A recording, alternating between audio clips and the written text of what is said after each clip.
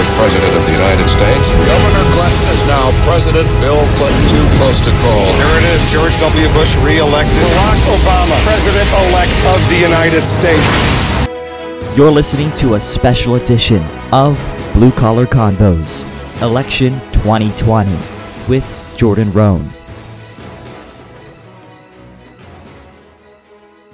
The end is near, my friends. We are in the final countdown. It's Election Eve, and you're listening to Blue Collar Convos. I am Jordan Roan, and I'm so grateful for you to stop on by and join us for this very special, possibly nerve-wracking, heart-pounding, anxiety-inducing preview special of the podcast. This is a very special episode, as you could probably tell from the intro music.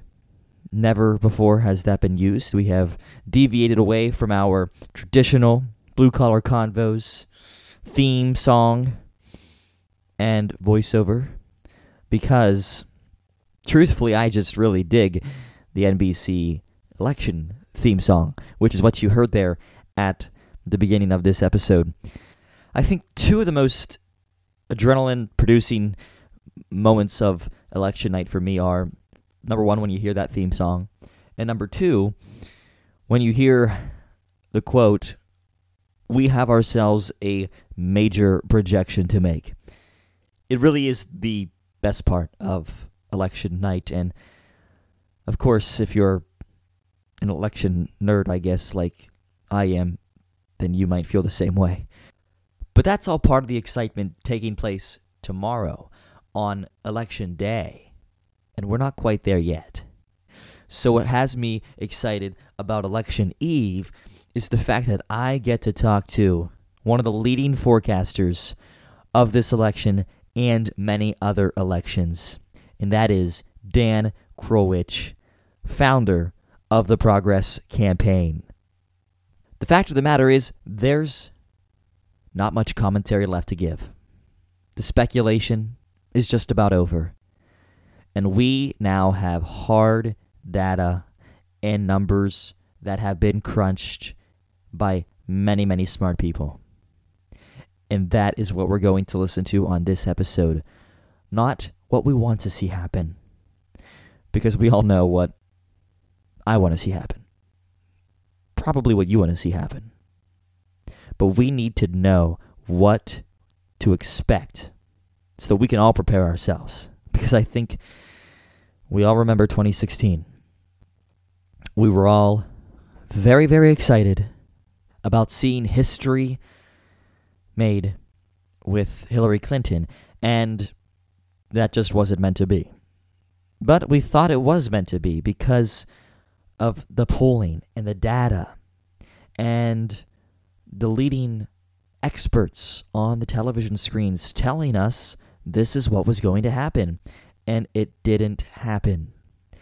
So that's why right now is the perfect time to turn off the news, to stop listening to commentary, to swipe out of Twitter, and let's listen to the folks who know more about this than anybody does. And that is the individuals at the Progress Campaign, led by their fearless leader, Dan Krowich, who joins me right now. First off, Dan, I just want to thank you so much for joining me here on the podcast and helping to break down what is about to be a major historical turning point in our nation's history. So, for you to take the time out of your incredibly busy week to do so is much appreciated, and I'm sure it is by our audience as well. I just want to begin by saying, for all of you listeners out there who may not be too familiar with the Progress Campaign and their forecast, you will quickly become acquainted with it. But I am so impressed by your organization, Dan, and everybody at the Progress Campaign.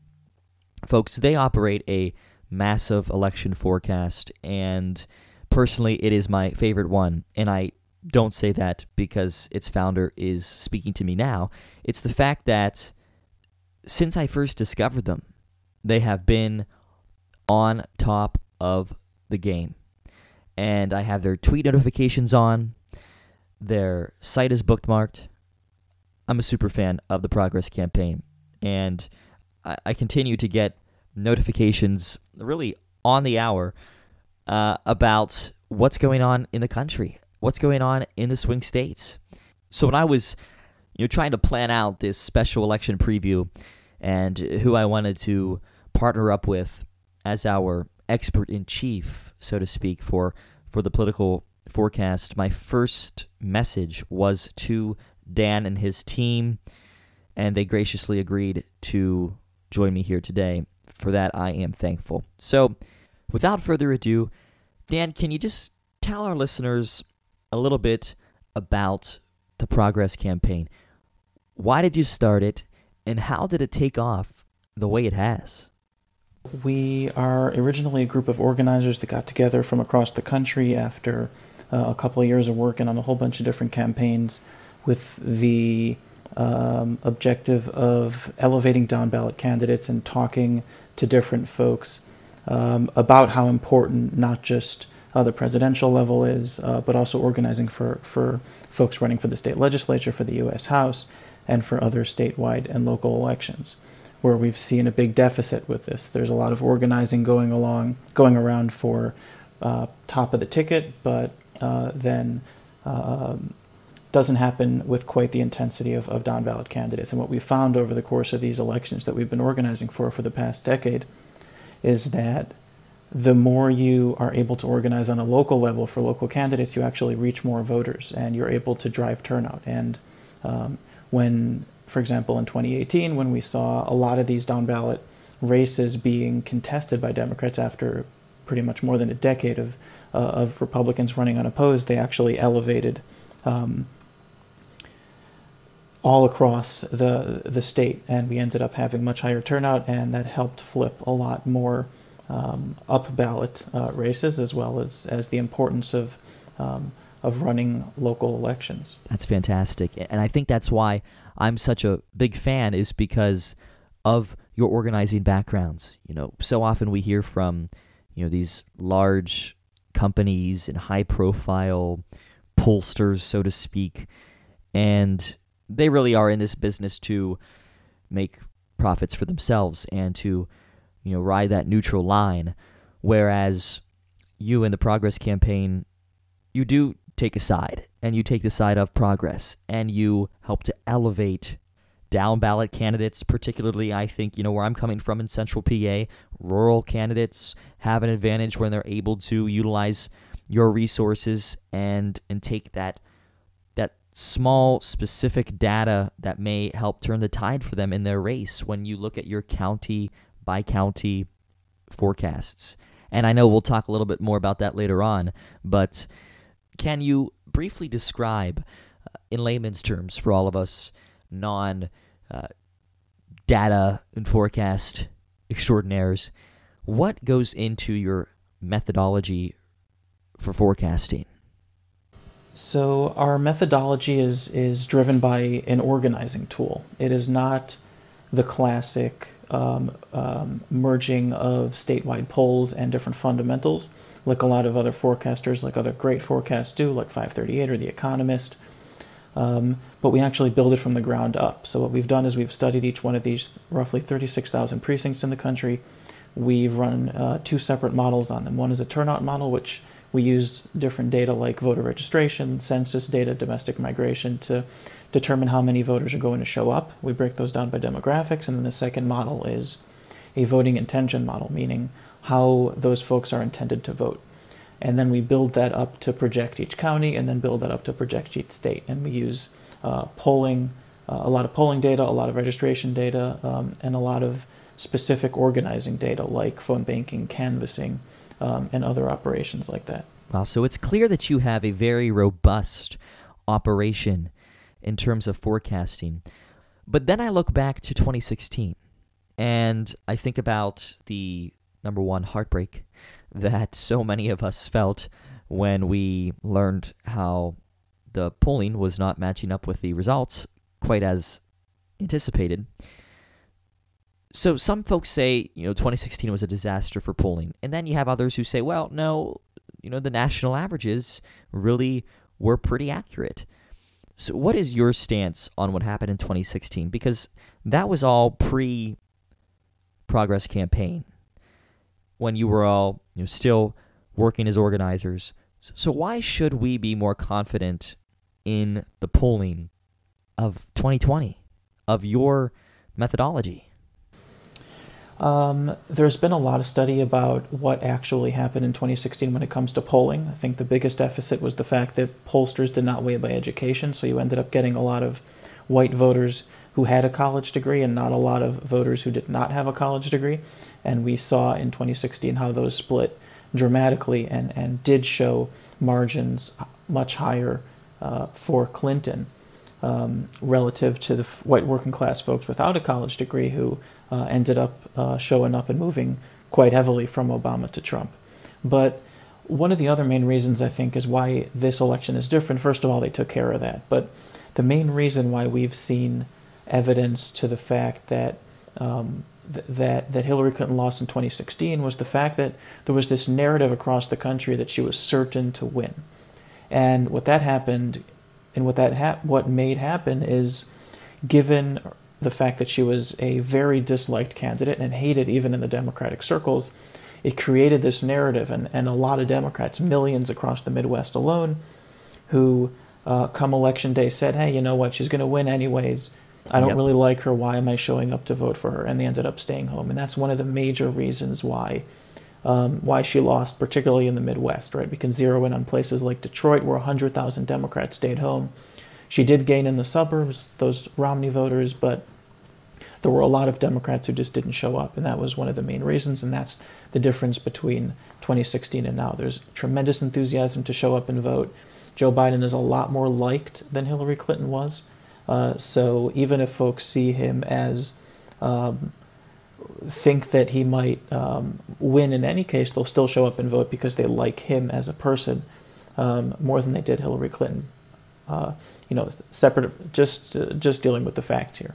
Of course, nothing personally against Clinton. It's just that there's been a 30-year campaign to tarnish her name ever since she was First Lady, and that came home to roost in the 2016 election. Absolutely. I think you have extremely valid points, and I think it's, of course, I'd be remiss to say that there was obviously a lot of unlikability when it comes to Hillary Clinton. I think also a huge player was the fact that she was a woman, which is extremely unfortunate that in the 21st century we still have so many people who believe that a woman was not fit for the job. I remember watching Trump rallies, for instance, where reporters would go up and interview women themselves and ask them why they wouldn't vote for Hillary Clinton. And they would respond by saying, a woman shouldn't be president. We heard temperament, judgment.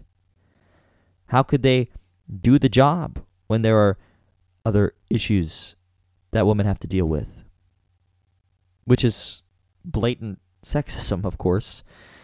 And I can only hope that Hillary Clinton is the last female candidate who has to deal with that kind of archaic intolerance. But it also reminds me of the fact that I continue to receive emails, and I've just received 2 in the past week, and they're from Our Revolution, of which I am a big fan. It's Bernie Sanders, the organization that he helped to launch, that his people helped to launch, and I don't think Bernie Sanders is sitting down typing these emails out, of course.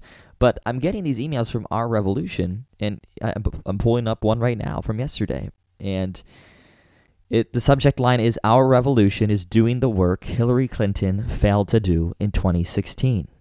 And they go on to talk about the Midwestern battleground states that Trump flipped and the fact that Hillary Clinton ignored them. And this is from the executive director of Our Revolution. So I think it just goes back to showing that a lot of progressives, a lot of Bernie-style Democrats or Bernie independents are still fuming over the fact that Donald Trump became president in the first place. because of both candidate, campaign, and party. And there were a lot of individuals responsible for that 4 years ago. But I want to move on now to asking you a little bit about your model and your forecast, because the one thing that I find so fascinating, it's one of the reasons why I became so interested in your forecast, why it's bookmarked right now, and that is being able to zoom in on my Pennsylvania county in the heart of Trump country and seeing an actual forecast on your site about how my county is going to vote.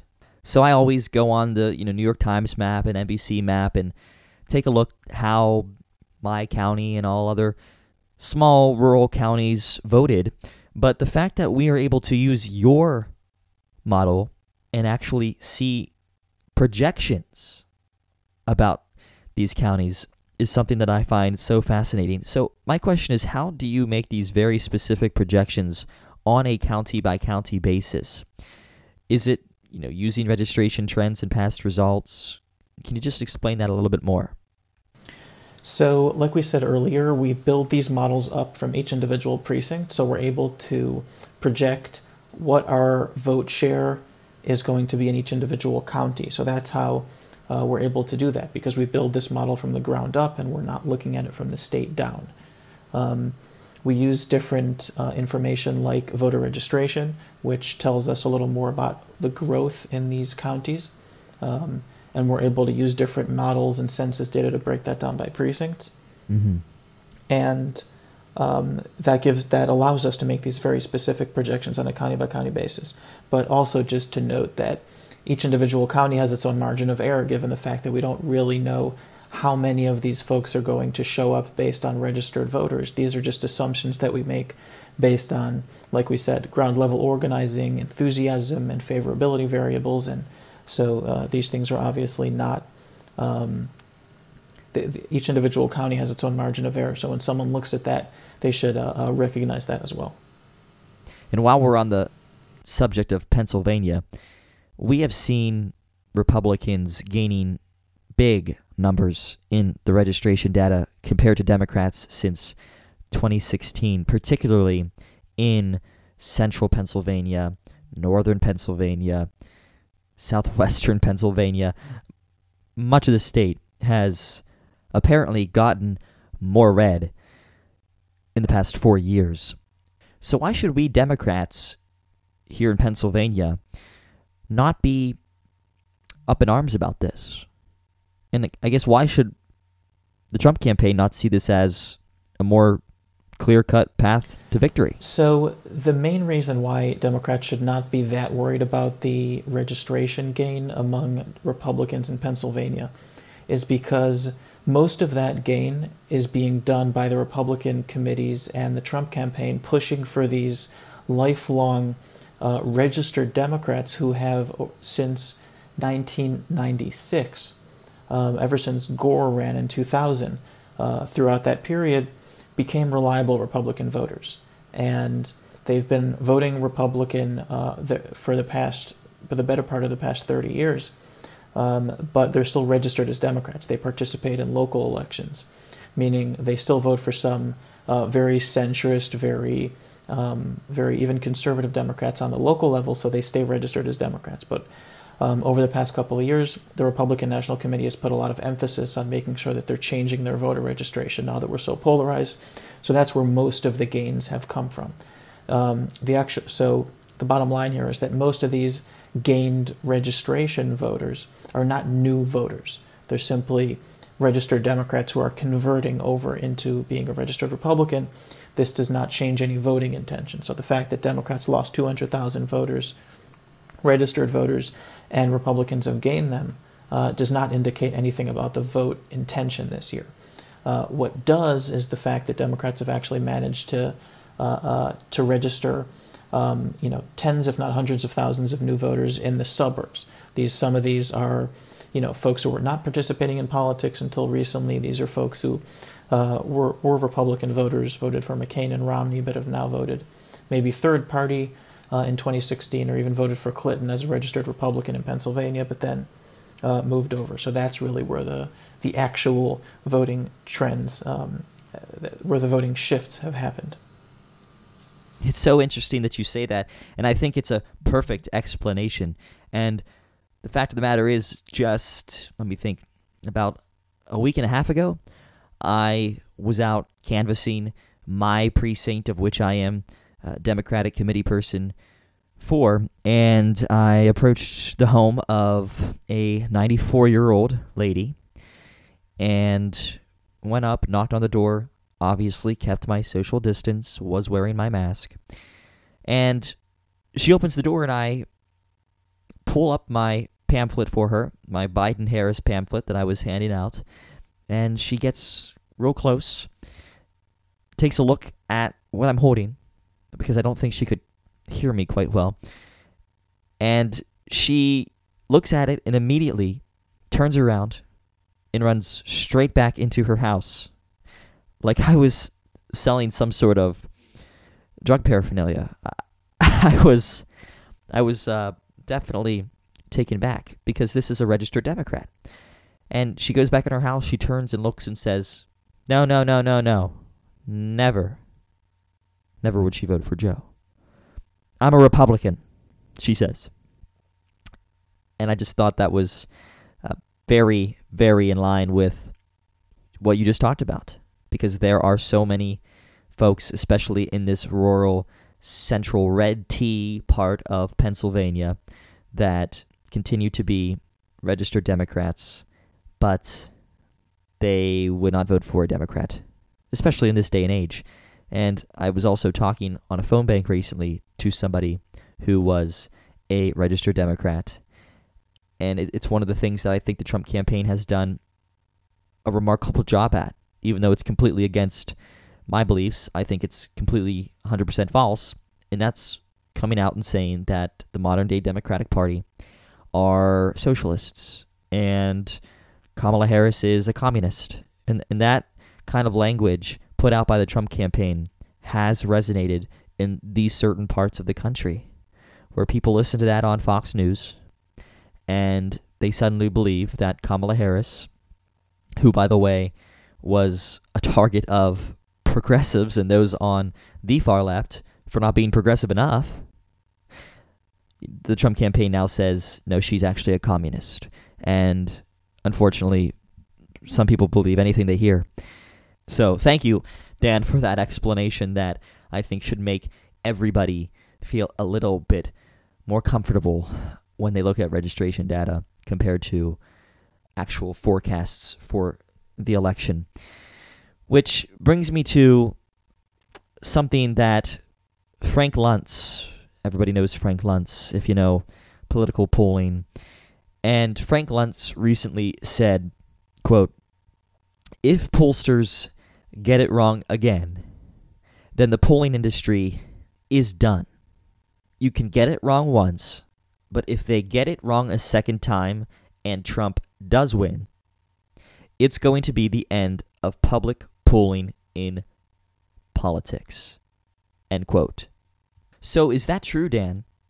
And is there a certain pressure that the forecast industry is feeling to not screw this up? Yeah, I mean, I understand it. I think that the fact that if pollsters do get it wrong as dramatically as they did in 2016, then it'll definitely be the end of maybe not the end of the polling industry, but I think a lot of pollsters are going to have to take a really deep dive look into what they're doing and why they did and why they got it wrong. On the other hand, though, I think it's important to remember that even in 2016, obviously polls were off in some areas in the Midwest, but most other polling was very accurate. And if you look at the last 10, 20, 30 elections, maybe not presidential elections, but you look at the last 60 years of polling, the accuracy has only increased. So the fact that we have one outlier election, or potentially even two, if we do, there's no evidence of it, but if we do have millions of shy Trump voters that end up showing up and handing him this election and Trump wins by losing Michigan and Wisconsin but holding on to the rest and winning the Electoral College, then that's obviously still characterized as a fluke, but I do think there's going to be some soul searching within pollsters and forecasters. But again, I think it's important to remember that in the last 50 or 60 years, this has not really been the case. So it's important to zoom out, especially given the fact that so many of us have been introduced in part of politics since 2016. But you got to remember that there are a lot of folks who have been doing this since the 40s and 50s, and it's important to zoom out once in a while when you're so involved in the politics, and recognizing the fact that there are long-term trends and long-term phenomenons versus one outlier of an election. And let's just remind everyone that Frank Luntz himself has never been a 100% perfect prognosticator. 6:43 p.m., November 8th, 2016, at Frank Luntz writes, "In case I wasn't clear enough from my previous tweets, Hillary Clinton will be the next president of the United States." So, Frank's been wrong before. Pollsters have been wrong before. Hopefully, we can all come together in harmony tomorrow night or in the next week or so and congratulate everyone on the remarkable accuracy of the 2020 cycle. So Dan, this is the part where I think everyone is just chomping at the bit to get to, and that is the state of the race. Where is the state of the presidential race right now? We heard from Biden's campaign manager just last week saying that some numbers may be inflated, to not let your guard down. How confident are you in Joe Biden's lead at the present moment? So yeah, I definitely don't buy the fact that he's up by 15 points or even by 12 or 13 points. I do think that the race is a little closer than that. But the Biden does have the advantage right now in our forecast and by the data itself. He is outside the margin of error in Pennsylvania, Michigan, and Wisconsin, which are the states needed to get him to 270 electoral votes. And that's the bottom line here. I don't think there has, when we backtest our forecast especially, but also if you look at generally at forecasts and at polls, there has never really been a forecast or a poll over the long term which was wrong outside the margin of error. Meaning, we're not expecting a 2 or 3 point win for Trump in a state like Wisconsin or Michigan, but we're expecting a large enough margin that even if the polls were as off as they were in 2016 and then some, he'd still win. So I would characterize him having the advantage going into this. There obviously can be surprises, and especially in states like Pennsylvania, where the Supreme Court does have the opportunity to weigh in, because we know that the Republicans and Trump administration is going to sue to prevent the counting of ballots, and that definitely could impact the election. And we can see a lot of flukes like that. But if everybody who has cast a ballot is counted, that data shows the fact that if the election happening on Tuesday, Joe Biden is very likely to win that election, given the states that are outside the margin of error. That can mean he can win only 278 electoral votes or 279 electoral votes, or he can win 413, which is the maximum we give him on our current bell curve. Either way, he wins, and that's the bottom line here. So, there obviously can be flukes and can be specific states which can have some weird stuff going on, but at the end of the day, his lead is pretty solid right now. Yeah, I'm glad that you mentioned the mail-in ballot legal battle situation that will be taking place, is really already taking place in Pennsylvania. It is some cause for concern when you think about how many mail-in ballots were requested, how many mail-in ballots have not been received yet, where are those at? Our Lieutenant Governor John Fetterman has really been out there on the news outlets on Twitter saying, folks, we got to bank these ballots. We got to get them in. We can't have 100,000 ballots outstanding because we know the margin is just so tight and we can't afford to lose one vote. So I think it's important to remember that there's a lot of people fighting for every vote to count. We'll be fighting all day, all week, however long it takes, to make sure that every vote matters. And Pennsylvania has really done a good job, I think, led by Attorney General Josh Shapiro, in fighting back against the Trump campaign's voter suppression tactics. So at this point, we just have to be believers in the fact that democracy will win the day, that everyone's voice will be heard. And I think it goes to show why we need high turnout.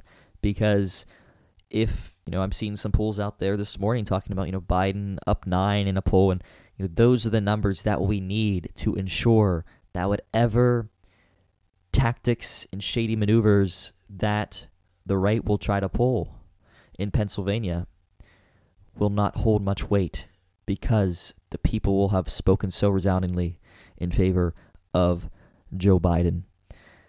So that leads me to my next question.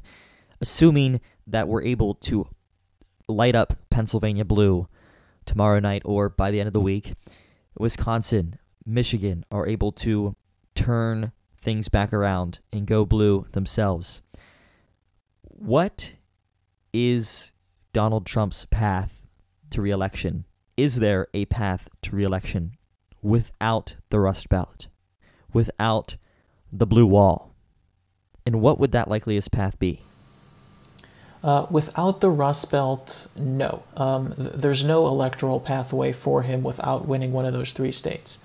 Obviously, if there's some massive unseen Hispanic swing towards him and he actually wins Hispanics or Latinos overall, then you can potentially see him losing the Rust Belt states, but then winning New Mexico, Nevada, a couple of other states. But even then, it's pretty hard for him to get to those numbers. The most likely pathway for him right now is for him to lose Michigan and Wisconsin, and potentially Nebraska 2nd District, but then win Pennsylvania, and that's where he gets over that 270th electoral vote he needs to win. So with everything that you currently know, let's imagine that it's tomorrow night, November 3rd, 2020, at 10 o'clock p.m. on the East Coast. How long will Americans have to wait until we hear, ladies and gentlemen, we have a massive projection to make, and a winner is declared? So that's actually a tricky question. If any listeners want to go onto our Election Day page that we just launched, it is at ourprogress.org/election. From the data that we're seeing right now, we actually do believe that we're going to be able to project, maybe not project a winner, but we're going to be able to have a very strong sense of who won the election before midnight. And that's probably going to happen by either calling Florida or Texas or North Carolina for Joe Biden, and that'll basically cut off Trump's pathway to winning, even if he wins a state like Pennsylvania. But I don't think we're going to actually project it. So we might have to go to sleep with a feeling and a sense, and we'll have to wait for more data. But I do believe that we're going to have a winner declared anywhere from midnight to the early hours of the next morning. One of the things that I do want to mention is the fact that there's going to be a lot of data going out there about what the current vote counter or at whatever given hour means to project the rest of the election. And we're doing that as well. We have every single precinct that reports data gets fed into our model, and it changes up the entire forecast, the entire model. We have millions of lines of code running throughout the election day to process all of this. And we very well might know, and you can see this by the gauges that we have on the top of this page, that even from the first precinct votes coming in from the state of Indiana at 6 p.m. or 7 p.m., we might be able to confidently say that Joe Biden will win this election, or Donald Trump has a chance of winning this election. But I think it's important especially for folks following this online and for pundits as well, to realize that First of all, we're probably not going to be able to project these votes just simply because there's so much mail-in ballots, which we only are going to get counted later on. So we just don't know how much of the vote is in for each individual precinct and each individual county or even each individual state. And the second part of this is we don't want to be calling an election at 9 or 10 p.m. While polls are still open out west, meaning we don't want to have a situation where we create this narrative that Joe Biden has won the election, and then all these folks in the Midwestern states, particularly in the Western states, particularly in a state like Nevada or Arizona, or even in other states, which folks who are voting on election day simply go home, or folks waiting on very long lines in Texas, and there's this narrative that was created, so they leave these lines. So I think it's important that we recognize the fact that we, leave it to the professionals and sort of act diligently when creating this narrative. But at the end of the day, I do believe that we will have that the media and us as well will be able to call this election on Election Day. That reminds me, the Pennsylvania Secretary of State announced in a press conference last week that she would be structuring the election results website to include one whole page on the current precinct election results, and then the second page is the mail-in ballots that are still outstanding, the number of ballots that have not been processed yet, which I think is a tremendous idea. I think every state should be doing the same so that individuals, campaigns, media outlets are not just looking at, okay, wow, with 90% of precincts reporting on election night, Donald Trump is up by 13 points. Well, yes, Donald Trump would be leading by that many with 90% of precincts reporting, but those are the precincts on Election Day where Republicans predominantly will be dominating the polls. And the Democrats have voted, and their ballots are still sitting in courthouses, not yet processed through. So that's where I'm going to be looking on election night for Pennsylvania to make sure that I know that this thing is not being a landslide victory for Donald Trump, but in reality, we just have to be patient. Like you said, we might have to, it might be hard, but we might have to fall asleep with feelings of either joy or depression about how this thing is going, rather than actually knowing the concrete results. So Dan, if you had to choose one biggest shocker in the Electoral College that we might see on election night, even if the probability of it happening is small right now, what would it be? What would be the stunner that sends shockwaves through both parties and the entire country? Well, I think that the biggest Electoral College shock on both sides is going to be if Donald Trump wins Nevada. That's probably up there on the list. There might be some other, obviously if he wins New York, then that'll be a big shock. But a doable shocker will be if he does win Nevada. Now there are obviously a lot of there's a lot of data that doesn't support this, but again, that's what the biggest shocker is going to be. On the Democratic side, I think that the biggest shock would be if Joe Biden wins a state like either Missouri or South Carolina, which we have personally seen some data which we've integrated in the model. It takes it with a grain of salt, but we've still seen some data to support the fact that there might be enough growth in a lot of these suburbs like Charleston and Columbia and Greenville in South Carolina, and in St. Louis, Kansas City, and Columbia in Missouri, as well as the fact is that we're not going to see as enthusiastic moderate Republican / ancestral Democrats showing up to vote for Trump, that we might actually see very close elections in these states. And it's a big shock. This will be the biggest shocker on Biden's side if we see a state like Missouri or South Carolina go for him on Election Day. I can just picture it now. former President Trump and former Senator Lindsey Graham, both on a golf cart, driving through a South Carolina golf course, after both being completely upset in that respective state. That would definitely be a shock, to say the least. And Nevada, I understand what you're saying there, because I remember watching a news report a couple of months back, really probably in the summertime in June, where a Democratic volunteer, I think she was a coordinator, but she was really saying, I'm sounding the alarm here in Nevada. What we're seeing is this state becoming more and more red, and they were concerned. She was concerned at that time that the Biden campaign and the Democratic Party wasn't putting enough of a spotlight on Nevada. And one would like to think and hope that that has changed since then.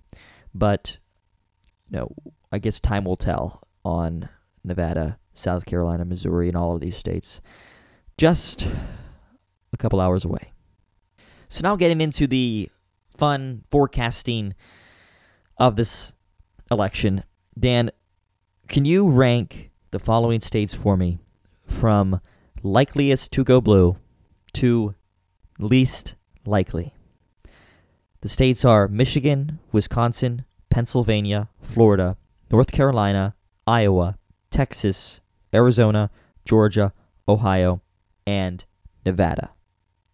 Of those 11 states, what is your ranking from 1 to 11? Most likely to go in Biden's column tomorrow. From those states, I would probably say that Wisconsin and Michigan are tied as the most likeliest to be blue.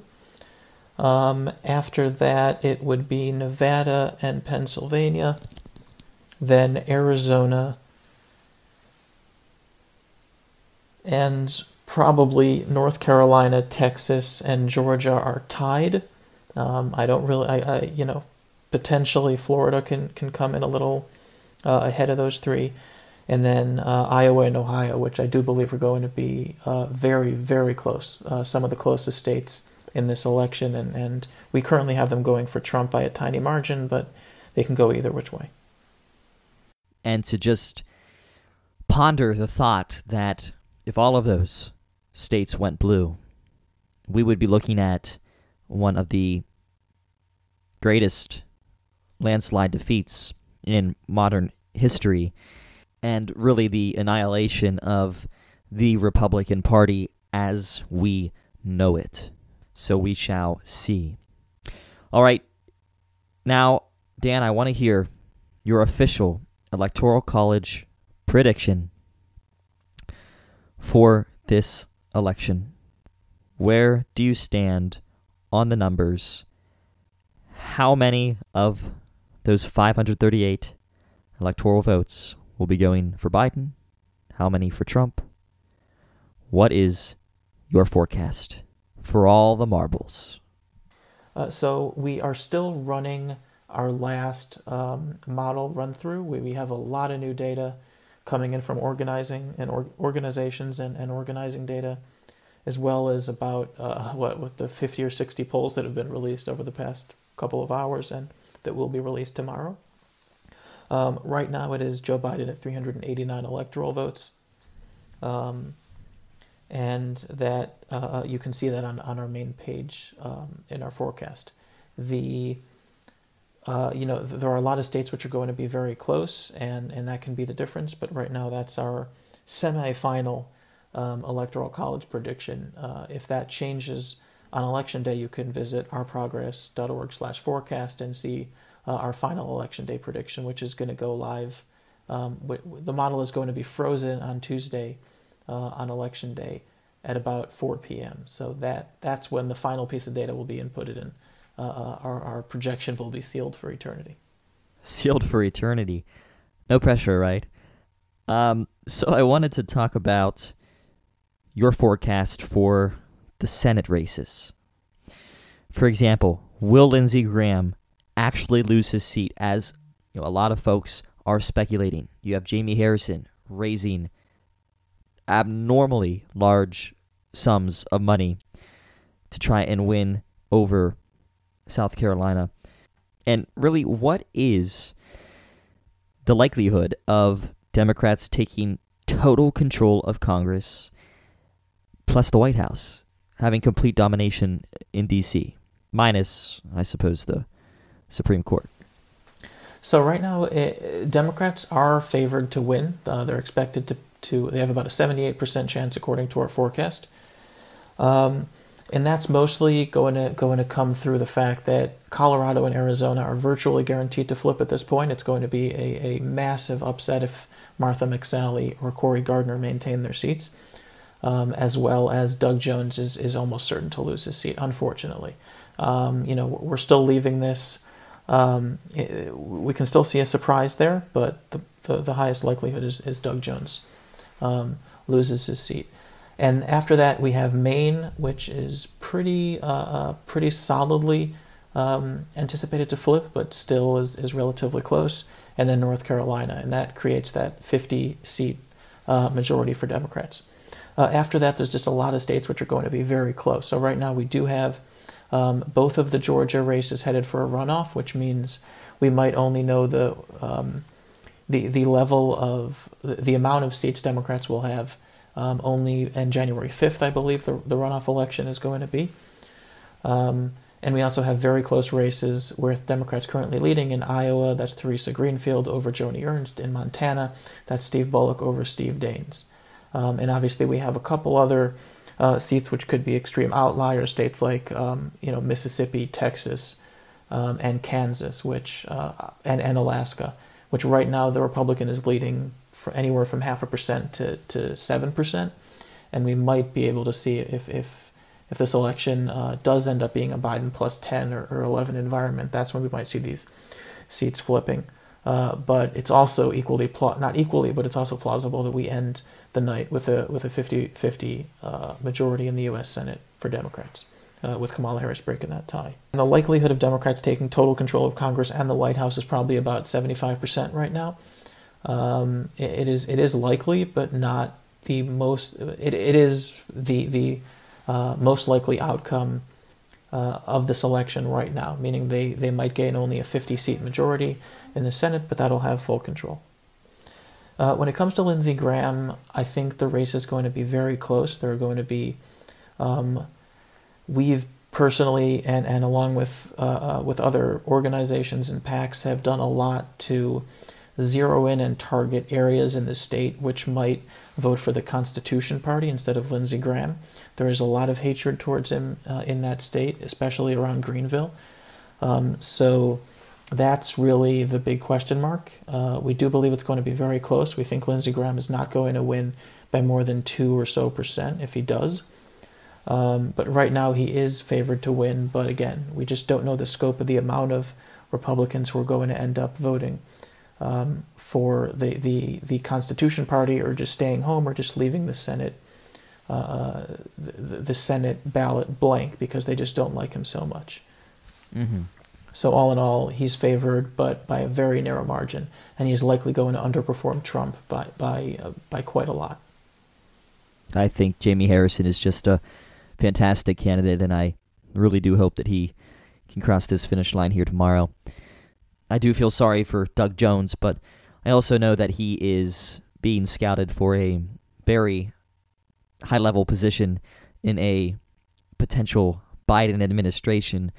Politico recently reported that he is, if not the front runner, one of the front runners for possibly Attorney General under a President Biden. But time will tell. I do feel confident in a blue wave, and I think that's what we're going to see by the end of this week. So Dan, you've been great. You've helped us out immensely to try to wrap our heads around this election, to really come back down to earth and to understand the data, to see where we're heading, not just tomorrow, but throughout the rest of the week. Hopefully, we don't have to wait too long to find out whether or not these polling predictions and forecasts were accurate for your sake, for everyone's sake, I hope you hit the nail on the head. Do you have any parting words for the audience about what we can expect generally on November 3rd, Election Day? Overall, I think it's just make sure you vote. Make sure you get your friends and family to vote. This is going to air on Election Day, I hope, or before Election Day. Which just make sure your friends and your family all show up to vote. And if you do that, I think that everyone can expect a smooth ride. But the point here is that just take the data as you see it, right? Don't let candidates or specific committees dictate what the narrative is, and just wait for the results to be counted. A lot of people get a lot of snacks and a lot of booze and just wait it out and let us, our data team, and all the decision desks around the country pull our hair out trying to get every precinct level data in and processing all that. And hopefully we'll wake up on November 4th with a good outcome, and we can start restoring a lot of the issues that we've had and tackling a lot of issues that are not partisan, but issues that the country's facing, and really try to get progress done on those things. Well said. Well, Dan, I can't thank you enough for stopping on the show to help break all of this down. It is greatly appreciated. Please send my best to the entire team over at the Progress Campaign. Thank you so much for all the work you're doing. I wish you well. I wish you sleep in the near future after this is all said and done. And I really hope we're able to do this again in the near future. Good luck tomorrow night and the rest of the way. Thank you so much for having me, and happy election day or week.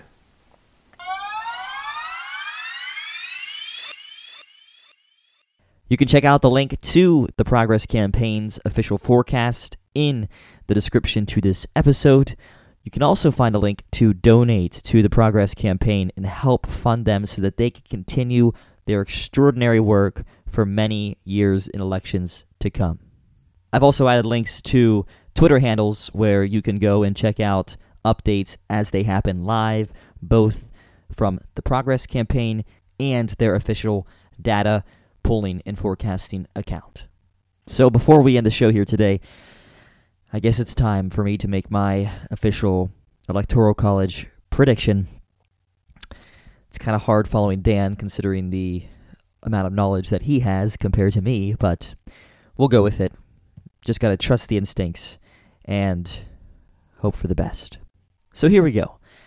I have 270towin.com up in front of me where I go to create the hypothetical maps, and I have changed all of their battleground states to toss-ups, even though some may be leaning blue, some may be leaning red. So I'm going to start with the easier ones, so to speak. And I'm going up to Wisconsin and Michigan. You heard Dan talk earlier about he thinks that those two states are really the likeliest to go blue. So I tend to agree with him, and I'm going to switch Wisconsin and Michigan blue. At that point, we're at Biden 253 to Trump's 125. Obviously, Biden then has a nice advantage. But where will he make up the remaining 17 electoral votes? Well, I'm going to go to Pennsylvania next. Pennsylvania, not just because it's my home state, but because I've seen the data, I've looked at the trends. I'm also using my gauge to see what's happening on the ground. Where I'm at, Trump country, ruby red, Pennsylvania, and I can tell you as a matter of fact, my local committee has never had as many yard sign requests, memorabilia requests, pins, buttons, all the like, in either 2008, 2012, or 2016. So Joe Biden is really energizing, you could call dormant, Democratic voters or independent voters, and even some Republicans, to get out and defeat Donald Trump. We're seeing a lot of that here in rural central Pennsylvania, and it's promising. So that's why Pennsylvania, in my book, goes blue. What happens then? Joe Biden, at 273 electoral votes, wins the presidency. But I want to go around and look at some of these other states first. Let's go to, say, Nevada. Nevada, in my opinion, you heard Dan talk earlier, it could be a shocker. And while I am concerned with the direction that the state is going in terms of registration and trends, I think for 2020, for now, Nevada goes blue on election night. That brings Biden up to 279 electoral votes. Where do we look next? Next, I'm looking at Arizona.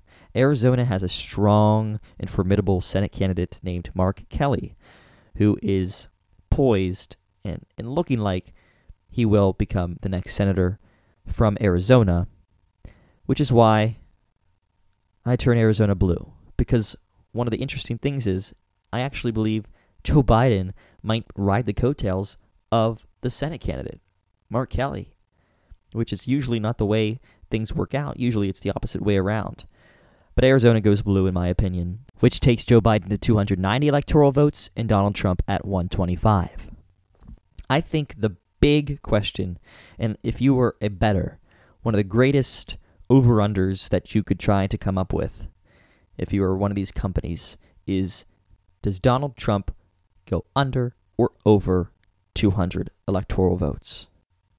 I think that is a question that is extremely difficult to answer because it really could go either way.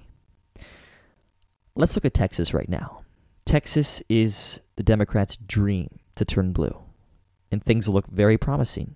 Things weren't promising in 2016 because Donald Trump won it handedly.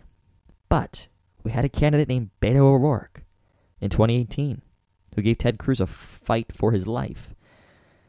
Texas is getting more blue.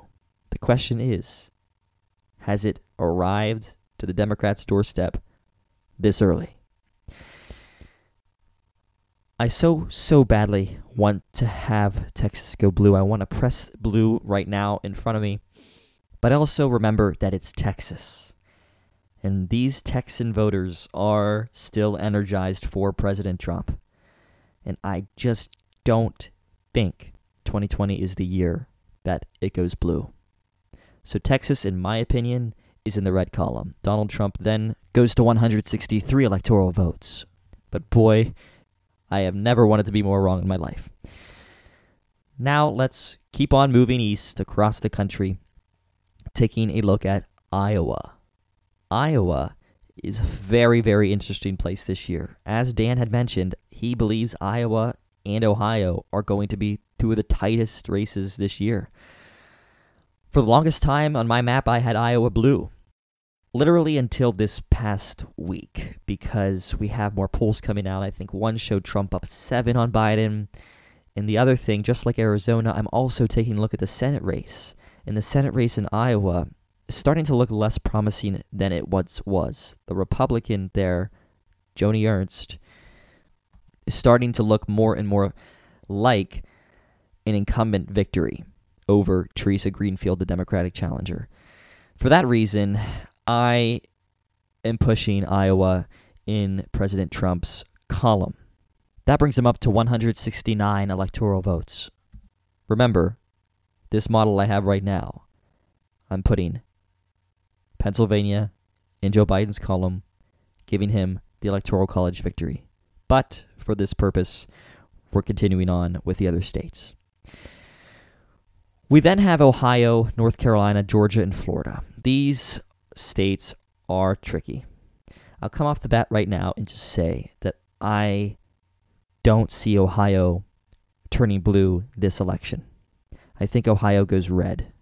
I think Ohio voters are just too conservative or maybe too anti-liberal to try and go for a Democratic candidate right now.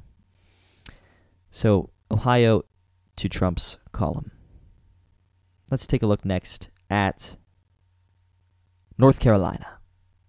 North Carolina is a state that I believe Joe Biden will win on election night. I'm feeling confident in North Carolina based off of the data and based off of things that I'm hearing from folks in North Carolina. So that is why I turned North Carolina blue, putting Joe Biden over 300 electoral votes at 305. Maine's 2nd Congressional District, an interesting place that has a lot of attention on it. I'm putting Maine's 2nd Congressional District in Joe Biden's column, although I would not be surprised to see it remain red as it did 4 years ago. And by the way, Nebraska's 2nd Congressional District, I have placed in Joe Biden's column as well. So right now, with 2 states outstanding, 45 electoral votes left, Joe Biden I have at 306 electoral votes to Donald Trump's 187. So where do I go next? I'm going Florida. What do I think happens in Florida? This has been a very difficult decision that I've been pondering over for the past several weeks. Florida. I've learned not to trust Florida. I've learned, like we saw in the 2018 governor's race, Ron DeSantis was behind in a lot of averages leading up to the election, and he ended up winning that by a very slim margin. I am going to take that election and use it as a blueprint for what I think happens on election day. Florida, as much as it pains me, I believe will be going red. But fear not, because as it stands, Donald Trump will still lose in that scenario. And my last prediction, the state of Georgia, in its 16 electoral votes, I believe will bode well for Joe Biden. I predict Georgia will go blue, will honor the legacy of its late, great Congressman John Lewis, and will help to get this country back on track. So, where does that leave me? My final Electoral College prediction for the 2020 presidential race. Joe Biden, 322 electoral votes to Donald Trump's 216 electoral votes. Sounds good to me. Let's see if it sounds good to the voters. So, just to wrap up, my friends, here we go. This election will be unlike any other. Pennsylvania, for example, is going to look red on Tuesday night. Prepare for that scenario. For example, Cumberland County had announced that they weren't going to begin their mail-in processing until Wednesday, the 4th, at 9 a.m. And they are becoming a blue county. So on election night, you're going to hear it. Cumberland County, 70% Trump's favor. Take a big sigh of relief. Like Dan said, grab some booze if you want. The precincts have reported, but not the majority of the people have actually had their voices heard. And they will be heard. Will Pennsylvania matter in the end? Maybe it won't. Maybe by midnight, Joe Biden has already hit 270 electoral votes. It's possible. For our sake, we hope that that's the case. But irregardless, this is a momentous period in our country's history. This is a time for all of us to unite, to rise up, to say that Donald Trump, everything he stands for, called Trumpism, that doesn't represent our values. That's not who we are, and it's not where we want to be. For the youth of our nation to grow up in a country under Donald Trump, that's not something that we can afford 4 more years of. My friends, go out and vote. Make your voice heard. Let's turn the tide of this country. Let's defeat Donald Trump. Let's elect Joe Biden and Kamala Harris. And let's get back on track. We can do this when we all come together. It's been quite the whirlwind covering the 2020 presidential election. both from the primaries, to the conventions, to the debates, to this very moment in time. And on the 4th of November, I sincerely hope that the sun may rise on an America who has chosen light over darkness, love over hate, and Joe Biden over Donald Trump. For the arc of the moral universe is long, my friends, but it bends towards justice. Remember that. No more commercials will be aired. No more polling will be conducted. It's you, the voting booth, and the future of our country. A country that can become truly great if we opt for a new path forward. Please go out and vote on Tuesday, November 3rd. And that does it for me. I'll catch you all on the other side, whatever it may look like. Have hope. Stay positive. We'll get through this together as one. A special thanks to Dan Krulwich from the Progress Campaign for joining us to preview the election. And I'll talk to you all next time from A Nation Redeemed. I'm Jordan Roan. Take care, everybody. I come here to urge every person under the sound of my voice to go to the polls on the 3rd of November and vote your convictions. Now, I know you're intelligent people, and I don't need to tell you who you should vote for. I don't have any fear about that. You know who to vote for. I'm just asking you to vote. Suffice it to say that we stand in one of the most momentous periods of human history. And in these days of emotional tension, when the problems of the world are gigantic in extent and chaotic in detail, all men of goodwill must make the right decisions. We'll go to the polls on November the 3rd. And I hope we will have a great day in our nation so that when we wake up on the 4th of November, we will know that America has made the right decision.